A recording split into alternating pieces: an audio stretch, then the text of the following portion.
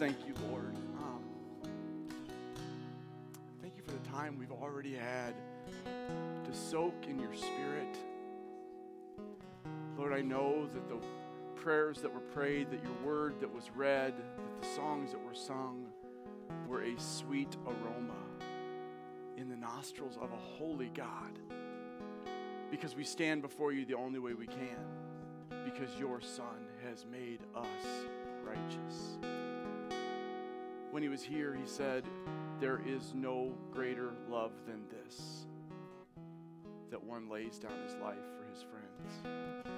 And we do remember those who have laid down their lives, those in the military, first responders, all those people who have sacrificed literally everything they had here on earth for our freedom, for our protection. But Lord, that is just a taste of what you sacrificed when you gave your life to the ones you call friends. Lord, may we not just find sweet fellowship, but know we are in real friendship with the Lord of the universe. As we continue to worship you in the Word, Lord, speak to our very hearts. Conform our very souls into the image of Jesus Christ. For it is that reason we gather. In his beautiful name we pray. And all God's people said, amen. Please remain standing for the reading of the Word.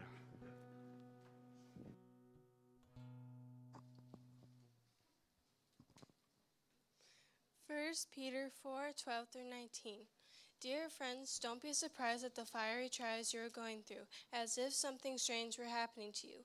Instead, be very glad, for these trials make you partners with Christ in his suffering, so that you will have the wonderful joy of seeing his glory when it is revealed to all the world. If you are insulted because you bear the name of Christ, you will be blessed, for the glorious Spirit of God rests upon you. If you suffer, however, it must not be for murder, stealing, making trouble, or prying into other people's affairs. But it is no shame to suffer for being a Christian. Praise God for the privilege of being called by his name.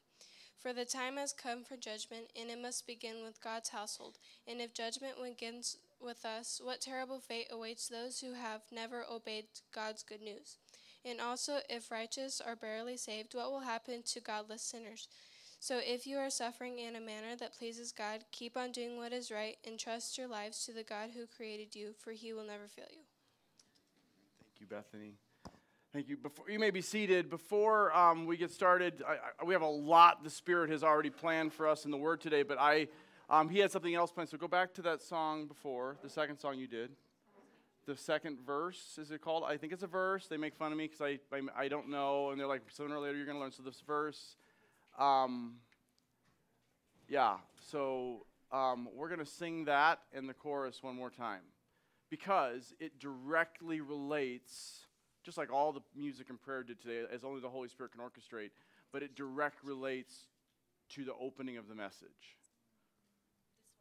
This one, right? This one. That sounds good. No, the other one. Okay, the one you had up there a minute ago. That one, yes. Okay, cool. No, not that one. You had it up there at the beginning. About his return. Verse 4, like I said, verse 4. We are a well-oiled machine here at Cornerstone Church. So we hadn't planned this. I didn't know these lyrics, but go ahead. He shall return in robes of white. The blazing sun shall pierce the night. Then I will rise among the saints, my gaze transfixed on Jesus' face. Oh, praise the name of the Lord our God. Oh, praise his name forevermore. For endless days we will sing your praise. Oh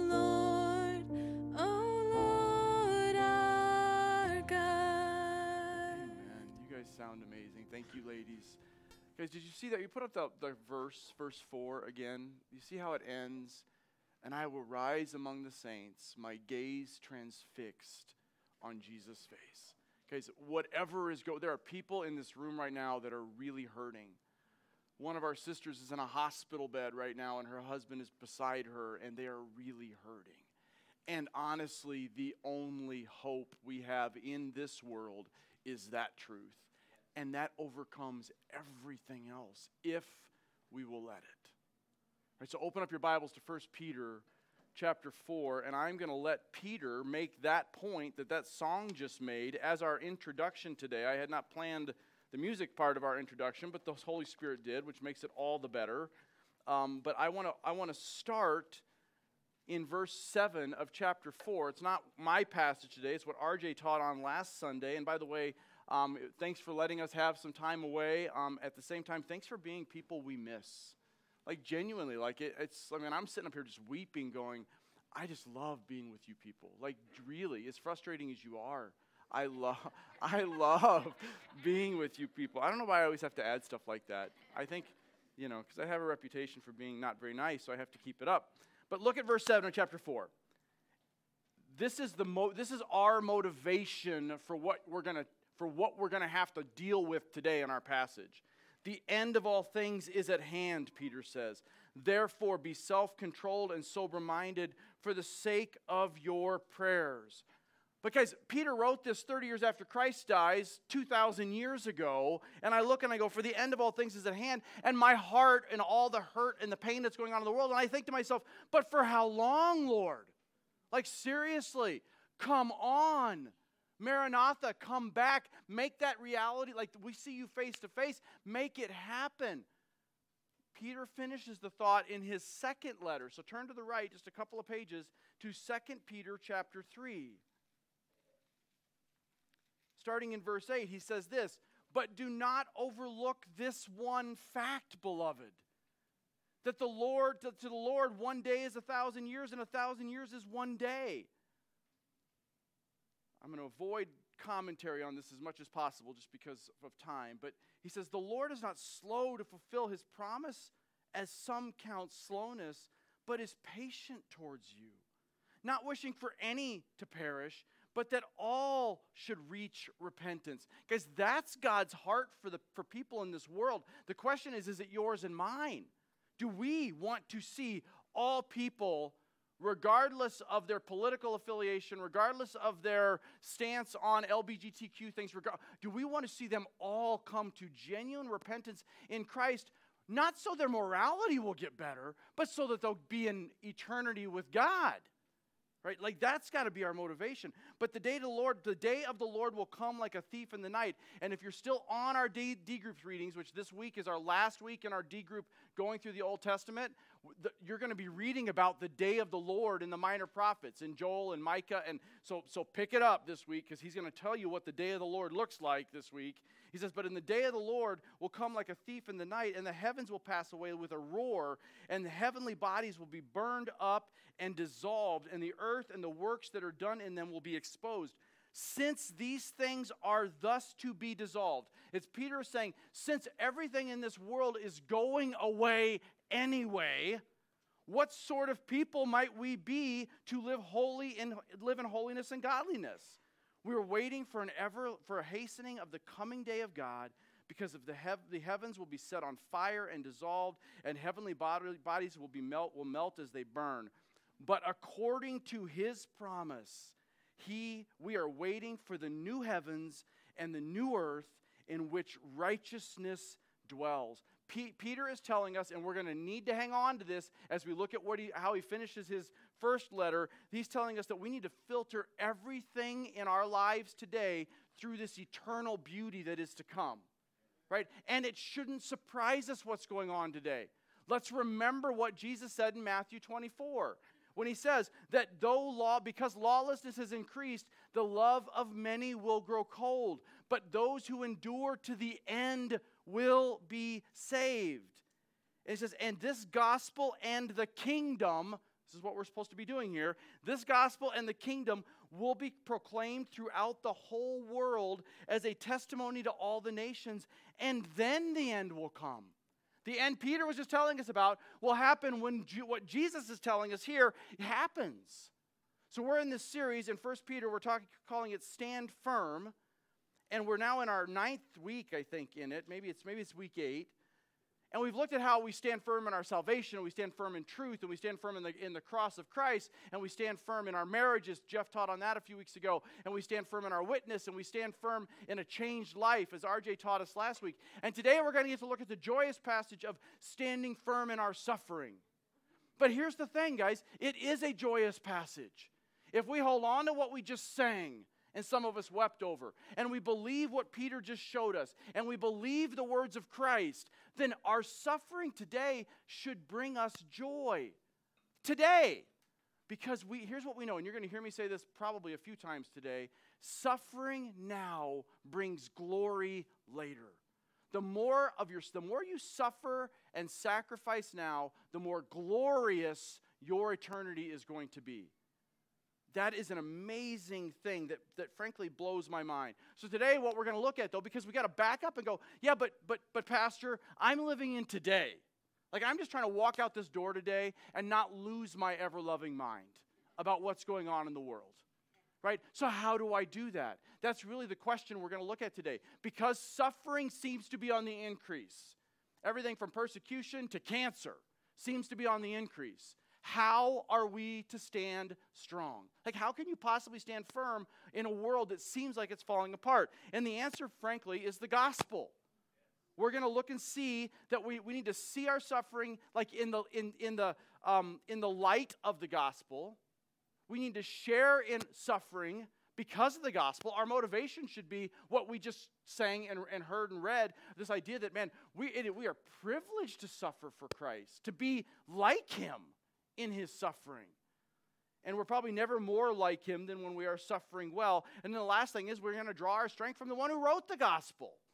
That, by the way, if you didn't know, is Jesus. So let's jump into our first point as we answer this question. So now that suffering is on the increase in our lives, in the world, how are we going to stand firm? The first point is we need to see our suffering in light of the gospel. Look at chapter 4, verse 12. He says, "Beloved, do not be surprised at the fiery trials that come upon you to test you as though something strange were happening to you. But rejoice insofar as you share Christ's sufferings, that you may also rejoice and be glad when his glory is revealed." Guys, right? That's everything I just said. Peter just said right there. Now here's he uses the word fiery trial. The word fiery there is actually the word that we get is like pyro. Pyroe is what it is in the Greek. It could be that, you remember all that talk in 2 Peter 3, the passage we read was about melting and everything's going to burn up. Like, Peter could be looking back, like looking ahead to, hey, these fiery trials are part of, I don't know if that's me or what's going on, but these fiery trials are things that are coming. But he can also be talking about, do you remember what they were doing to Christians here? What Peter was watching his brothers and sisters go through? They were dipping them in oil, skewering them on poles, and lighting them as lamps in their garden parties.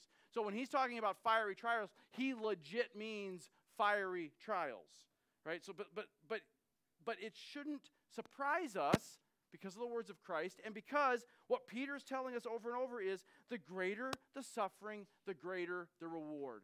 Wait a minute, how do I know that? If you don't have a Bible, raise your hand. Somebody will give you one. But we're going to be moving around a lot today in the Word. So turn to Philippians chapter 3. Philippians is to the left of where we are, as is most of everything in the Bible. But you're going to go past James and Hebrews and all the T's, and you're going to go to Philippians chapter 3. Sorry, I think I maybe said 4. So Philippians chapter 3, and starting in verse 8. This is one of my favorite passages in the Bible. This is like in my personal Bible that I use. I have marked down here. This is my life verse. He says, "Indeed, I count everything as loss because of the surpassing value of knowing Christ as my Lord. For his sake I have suffered the loss of all things, and count them as rubbish in order that I may gain Christ, and may be found in him, not having a righteousness of my own that comes from the law, but that which comes from faith in Christ, a righteousness from God that depends on faith. now get this, that I may know him and the power of his resurrection and share in his suffering, becoming like him in his death, and by any means possible I may attain to the resurrection of the dead. Guys, this idea of suffering, it was true for the apostles, it was true for the prophets, it was true for the martyrs throughout history. The question is it true for you? Are you willing to go, I see everything that could possibly be taken from me as garbage compared to the value of entering into glory looking like Jesus Christ? Like, that's the question he's asking. Understand, this has been true throughout history. Look at Revelation chapter 7. I want to show you like what this, so you say, okay, wait a minute, what's in store for us? Look at Revelation chapter 7. Revelation is at the end of your Bible. Revelation chapter 7, and I'm going to start in verse 9. This is a vision that that Jesus gives to John about what's going on in eternity. It says, after this I looked, and behold, a great multitude that no one could number from every nation, from all the tribes and people and languages, standing before the throne of the Lamb, before the Lamb of God, clothed in white robes with palm branches in their hands. Again, I'm going to try not to make a lot of commentary on these extra passages I'm teaching through, but let's be real clear about something. If you don't like diversity, you're not going to like heaven. Because it says here that there are people from every tribe and tongue and nation. Guys, we don't go to heaven and all of our skin color matches and all of our languages match and all. That doesn't happen. It's people from all over the planet. We have so Americanized the gospel, right? The gospel is not for Anglo-Americans. The gospel is for the world. And we're going to see that someday, like in reality. Now look at what he says. Now get this. Really the reason I turned to this passage. And crying out with a loud voice, salvation belongs to our God. So this is like a vision of what's going on in the heavens right now because of what's been happening here on the earth. It says, salvation belongs to our God who sits on the throne and to the Lamb. That's Christ. And all the angels were standing around the throne and around the elders and the four living creatures, and they fell on their faces before the throne in worship. Guys, we sang that. We sang that today. They didn't know I was going to turn to this passage. That's totally the Lord that we sang those words today. That the elders are going to, I just love the Holy Spirit. It's just so awesome how he's moving among us. He says this. He says, here's what they said. Here's what how they worshiped. Amen, blessing and glory and wisdom and thanksgiving and honor and power and might be to our God forever and ever. Then one of the elders addressed me. How would you like to be that? How would you like to be John then? You're getting whether he was like just there and his spiritually or whatever, he's in the throne room of God. All of these elders of the church are up there in heaven worshiping. There's Jesus, there's God, and one of them turns to him and says, "Who are these in the white robes, and from where have they come?" Like when I just ask a general question to you guys, sometimes you're like, and you're not standing in the presence of God. Like you're like this. I mean, can you imagine the poor? So he's like, "Sir, you know," safe answer, right? Like you know. And he said to me, "These are the ones who are coming out of the great tribulation. They have washed their robes and made them white in the blood of the Lamb." Now, guys, depending on your eschatology, you can read that as the 7 years of tribulation. I'm not going there. That's a secondary, tertiary issue. The main thing is the main thing. These are people who have been killed for being Christians throughout history. And then it says, "Therefore they are before the throne of God." This is what awaits people who suffer well for Christ. They are before the throne of God and serve him day and night in his temple, and he who sits on the throne will shelter them with his presence. Oh my goodness. That we should just soak that in. They shall hunger no more, thirst no more. The sun shall not strike them. That'll be really good for the months we're going into here in Arizona. Nor any scorching heat. For the Lamb in the midst of the throne will be their shepherd. He will guide them in the springs of living water, and he will wipe away every tear from their eyes. Guys, this is a promise for all people that suffer for Christ. It was true for Paul. It was true for Peter. It was true for guys, people like William Tyndale and what's his name? Wycliffe. Were killed there in the 1500s only for one thing, for translating God's word into a language people could understand. And they were murdered for it. And they're standing in that place now because of it. It was true for men like Jim Elliot. It's been true throughout history, and it's still true today. We just have become, and guys, right now, as we speak, all over the globe, Christians are being persecuted in very real ways, murdered for being Christians. We're just spoiled. Honestly, we just have gotten fat, dumb, and happy. And I know I've hit that a lot in this series, so I'm not going to belabor it today, but we just have to see it for what it is. We need to step into, lean into, press into the persecution we're feeling in a Christ-like way, not run from it and go, oh no, look at how the world is going to pot.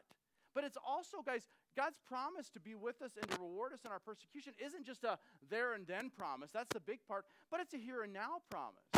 Right? David writes in Psalm 34 that God is near to the brokenhearted. Right? He comforts those who are crushed in spirit. That's a here and now promise David was making for us. So if we will cling to him, he will comfort us. I want you to I wrote this down when I was on vacation, so here's the question. So just kind of to stop for a minute and kind of before we move on to our second point, and take in what we just talked about. Do you struggle to trust God when he allows hardship in your life? I'm thinking the answer is yeah. I mean, I do.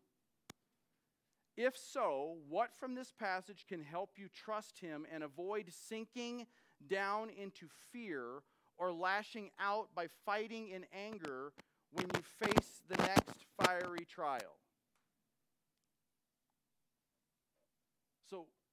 So think about, guys, here's the short answer to that question is we have to filter everything that's going on in our lives through what God's promises tell us.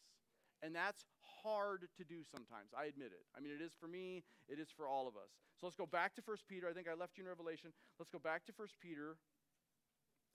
And the first point was, the question that we're looking at today is, how do we stand firm when persecution is increasing? The answer is, one, we need to see our suffering in light of the gospel. Right? Remember, I quote this a lot. Don't turn there. I'm preaching right now, but don't turn there. 2 Corinthians 4, 16 and 17. I think it is. Or maybe it's 18 and 17 and 18. 2 Corinthians 4, 16 through 18. Write that down. For this momentary light affliction is producing and memorize it. Not right now. I'm preaching. This momentary light affliction is producing in you an eternal weight of glory far beyond all comparison. Guys, whatever is going on in your life may not feel, I guarantee you right now, Kim is not feeling momentary light affliction in her hospital bed. And Father, right now, in the name of Jesus Christ, I come to you again on behalf of our sister and with our brothers and sisters, Lord, and I pray a miracle. You are the Savior who made blind people see, who made the deaf hear, who caused the lame to walk, who called the dead out of the grave. Lord, I pray right now you would minister to that sweet sister, that you would heal her, that we would have an amazing story to tell. In Jesus' name.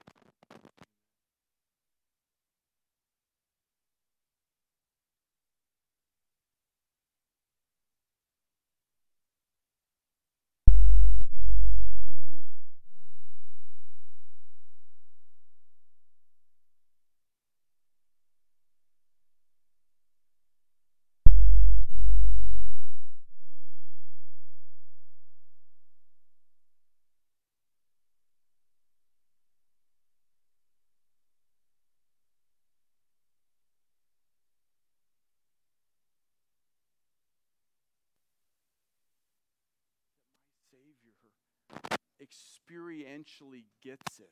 Right? That we're not praying to a God that didn't go through it. He was broken. He was beaten. His blood was shed. He died and rose again to defeat death.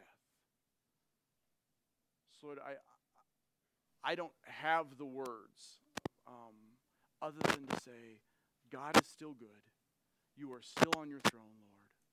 You are still in control. And God, I want to pray your supernatural power over Tony and Kim over how our faith family comes alongside them, that it would be an amazing witness to how we deal with things differently than the world. Lord, our hope is not here. Kim's hope is not in her leg. Right? Someday, even if they do take her leg, someday she's going to have 2 perfect legs. Lord, may you use this to show us, show the world, our witness, but show us something amazing about you. In Jesus' name, amen. You know, if you were here when we went through the book of Job a few summers ago, we talked about how Job had a lot of why questions. I mean, he starts out strong, but he got a lot of why questions as he got going. And one of the things that I took away from that study in Job was God never answered Job's why questions. God shows up big time in Job's life. And in the end, Job is restored and everything. It sort of has a happy ending. But the bottom line is, God didn't answer Job's why. God just showed Job himself. And the why questions didn't matter anymore. And I would ask you, as we continue to pray for Kim and for Tony, that we pray specifically that we wouldn't get bogged down and that they wouldn't get bogged down in the whys, because there aren't good answers for that.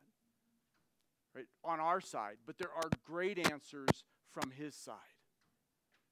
And that we would just continue to pray that God would reveal himself to them and to us through this situation.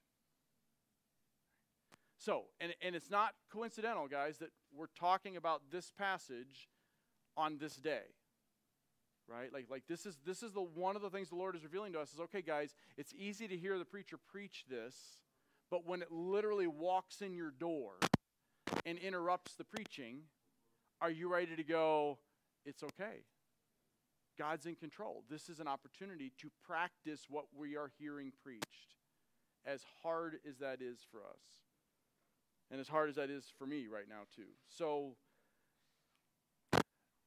the reality of verse 15, let's just back up there for a minute, because I want to make sure that because what I will tend to do with verse 15 about if you suffer as a murderer, I will tend to go, okay, at least I'm not those people, right? Like you almost assume that Peter's talking about people outside of the church, right? Like if you suffer for being one of those people but as long as you're a Christian, suffering is okay. Who is Peter writing to? The church. Who's Peter talking about? The church. What is Peter's point in verse 15? Here's Peter's point in verse 15. Your suffering, your persecution gives you no right, now get this, guys, gives you no right to stand up for your rights. Your suffering, your persecution gives you no right to stand up for your rights the way the world would do it. That's the difference. Now you say, wait a minute, Doug, how do you justify that? We're not called to be doormats as Christians, and we're not. But let's look at what Christ said. Go to Matthew chapter 5, guys.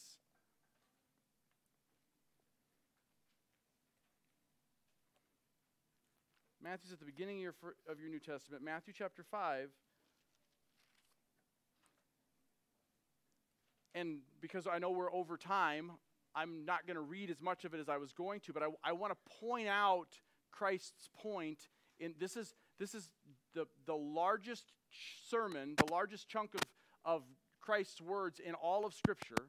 This was his first public message, and here's how he chose to share it. He says, he opened his mouth and taught them. And then he goes through, blessed are the poor. And I'm not going to read it all like I had planned to, but blessed are those who mourn, blessed are the meek, blessed are the hungry, and those who hunger and thirst for righteousness. Blessed are the merciful, blessed are the pure in heart, blessed are the peacemakers. Verse 10, blessed are you when you're persecuted for righteousness' sake, for yours is the kingdom of heaven. Blessed are you when others revile and persecute you and say and utter all kinds of evil against you on my account. Guys, do you understand what Jesus is doing right out of the gate in his public ministry? He is completely upping the ante in what it means to be a follower of God, And he's saying, because how many of these things say anything about blessed are you when you stand up for yourself?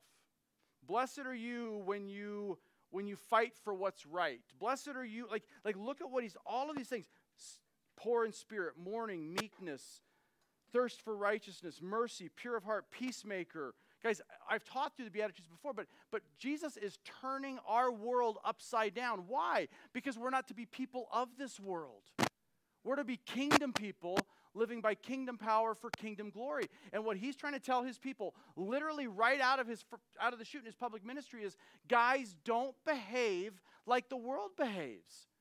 The world is going to be hard. You are going to have tribulation in this world. You are going to be falsely persecuted. There are going to be unjust things in this world. It does not mean that we don't ever stand for them, but we stand for them in a way that is distinctly different from the world. It is distinctly Christ-like. Look at how he keeps going. Look at verse 3. I'm going to, in the interest of time, I'm just going to skip. Look at verse 21. You have heard that it is said, you shall not murder. Verse 22, but I say to you that everyone who is angry with his brother. Do you see how he's upping the ante? When he says, you have heard it said, he's saying God's word says this.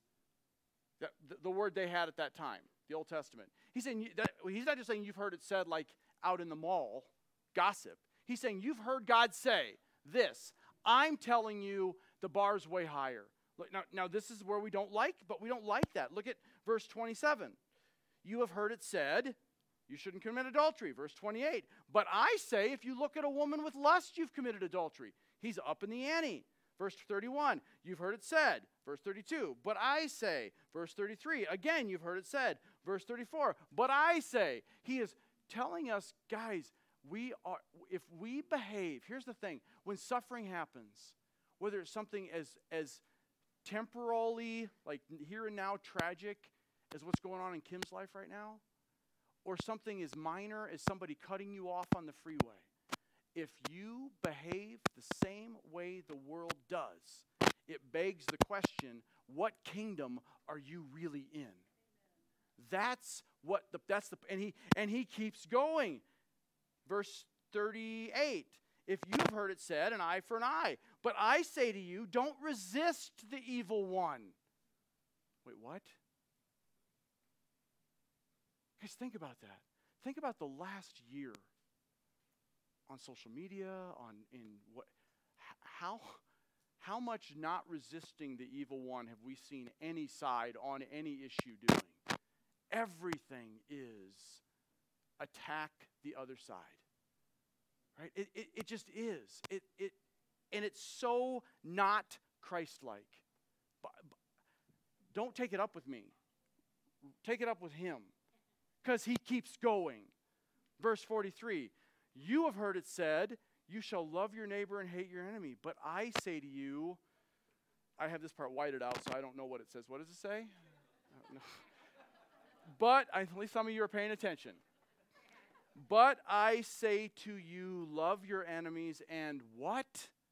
Pray for those who persecute you? Jesus, are you kidding me? And the answer is not even a little bit is he kidding. Right? And I get how hard that is, but here's my question. Why is it so easy for us to so quickly discount? It wasn't one verse, guys. I didn't just pull a verse out where Jesus said, you know what, you're supposed to love people. It is verse after verse after verse all throughout the New Testament. Why are we so good at discounting that? Especially when we feel persecuted, especially when we feel wronged, especially when we feel like we're suffering. All of a sudden we go, I now have the right to whatever. And that's the point Peter's making. So if we go back to Peter, that's the point that Peter is making in verse 15 of 1 Peter. He's saying, guys, you do not have as a Christian, you do not have the right to respond the way the world responds to your suffering. As much as you want to, as much as you think you ought to, as much as it feels unjust when you don't get to, you got to remember that justice is mine, saith the Lord. Right? Abby sent me this quote just the other day, so it's not on the PowerPoint, but I posted it on our Facebook page and on our Twitter page, so you don't have to write it all down right now. But it's from Oswald Chambers, and listen to what he says. He says, "Rise to the occasion. Do the thing. It does not matter how it hurts, as long as it gives God the chance to manifest himself in your mortal flesh." Now get this. May God, I almost slapped her when she sent it to me. May God not, because I was in the middle of whining about something, I think, when she sent it to me. May God not find the wine in us anymore. It's not W-I-N-E. It's W-H-I-N-E. May God not find the wine in us anymore, but may he find us full of spiritual pluck, he says, and athleticism, ready to face anything he brings our way. Guys, is your life mostly like seasoned with whining or with spiritual pluck? Right? Shamefully, I would say mine is far more the former, not the latter. And I desperately want to be in that latter, and I want us to be a people that are all about spiritual pluck, no matter what news we get coming through the door. And we can go, you know what? Yeah, it stinks. Yeah, let's pray. Yeah, let's mourn. Let's grieve. Let's lament. We've talked about that. But man, let's not ever lose hope and ever lose sight, right, of what God is using this to do. So look at your table talk question. It's on the back of your bullet of your connecting points. And I'm going to finish up with our last point here in just a minute. It says, how often do you feel persecuted? How often do you feel persecuted?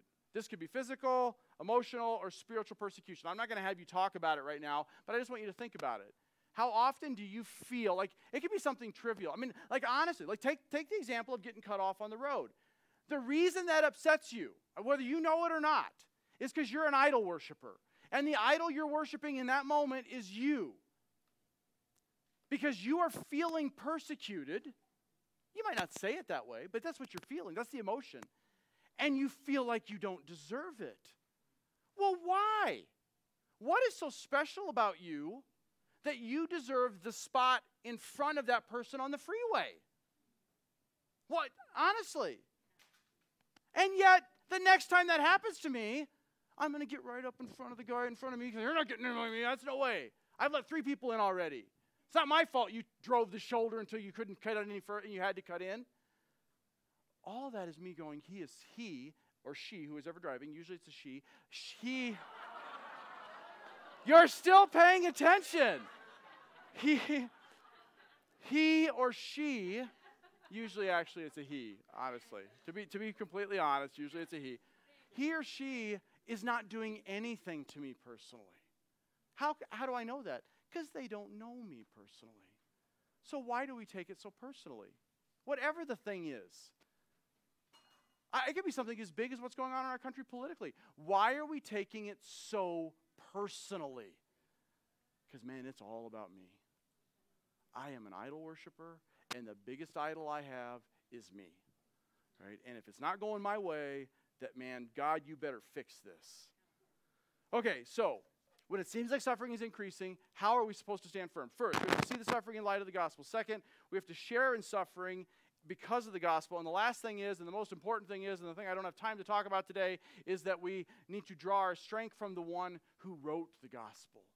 So if we go back, I don't even know where I left you anymore, but if we go back to 1 Peter, and we look at verse 17, and he says this, for a time of judgment is to begin at the household of God, or that actually could be, some translations translate it with the household of God, or in the household of God, or even from the household of God. They're not really sure how that word should be translated, but here's the bottom line, what he says next. And if it begins with us, what will be the outcome for those who do not obey the gospel of God? He's saying, guys, he's talking about what the writer of Hebrews says. I was going to have you turn there, I won't. In Hebrews 12, if you write down in your notes, Hebrews 12, it must be something like 9 through something, I don't know.